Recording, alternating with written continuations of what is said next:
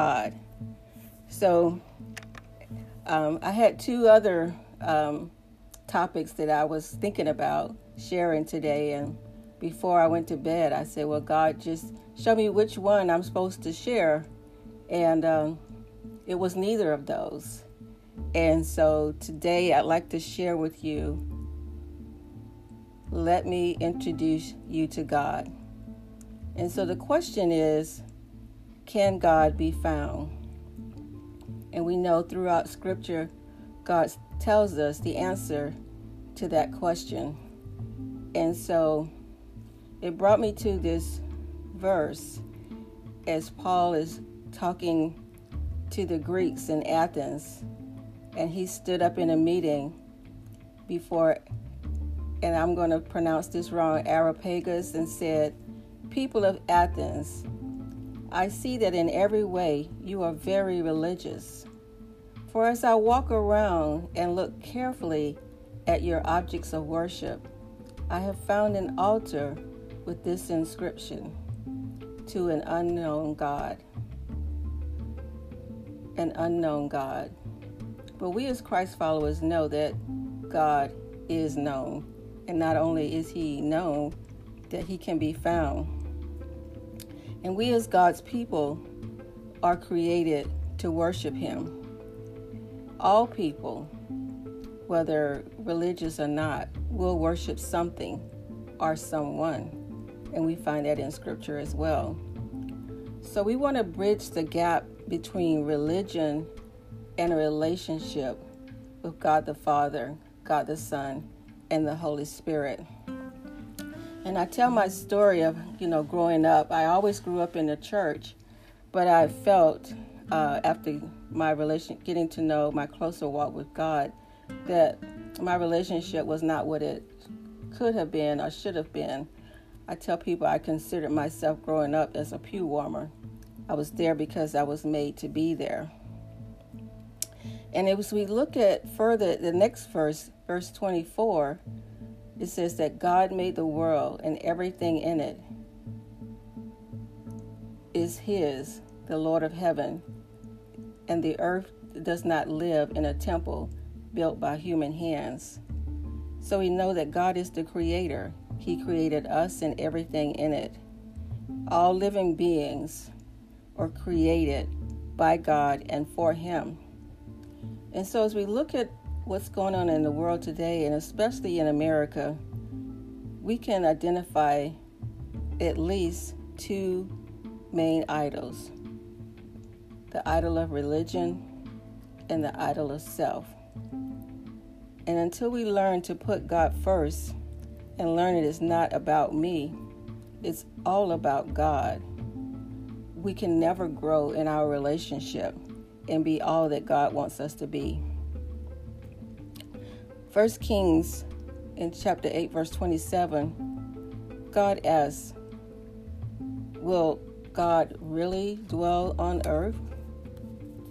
And we know that he does, because God lives in every born-again Christian. You see, it's an inside job. He wants not only to know us, but he wants us to know him, because he's the provider of everything. He gives life and breath to everyone. He is the ruler of all and in all. And amazingly, as Christ followers, we are all related. None of us are special except God.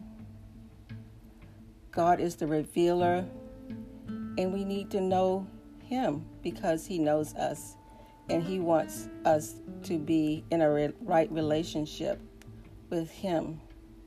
And so to know him, we need to be in a personal relationship with him.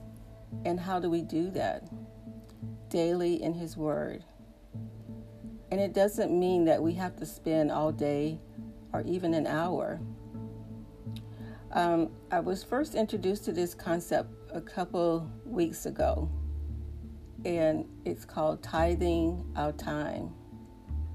And if we look at a 24-hour day, We know the word tells us to tithe 10% of all that we own.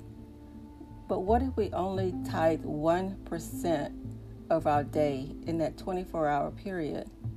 It's less than 10 minutes. And I think if you go the whole week tithing a minute of our time to God, it's less than 15 minutes. So I'm sure that all of us can find 15 minutes in a week to spend time in the Word and time in a relationship with the Lord. Because the more we're in the Word, the more we become like God. And that is our goal. And so as we look at where we are in our relationship, how can we get and how can we find God? And so I'd like to read this last scripture from Isaiah 55, verse 6. It says, "Seek the Lord while he may be found. Call on him while he is near."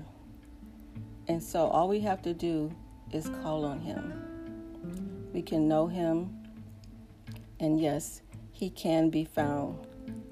If we seek him with our whole heart, he will be found and he will answer. And we will know him. And knowing him, we will have a fresh new relationship with God our Father. And we can bridge that gap between religion and a relationship. And just like in our friendships and our marriages, how do we get to know someone?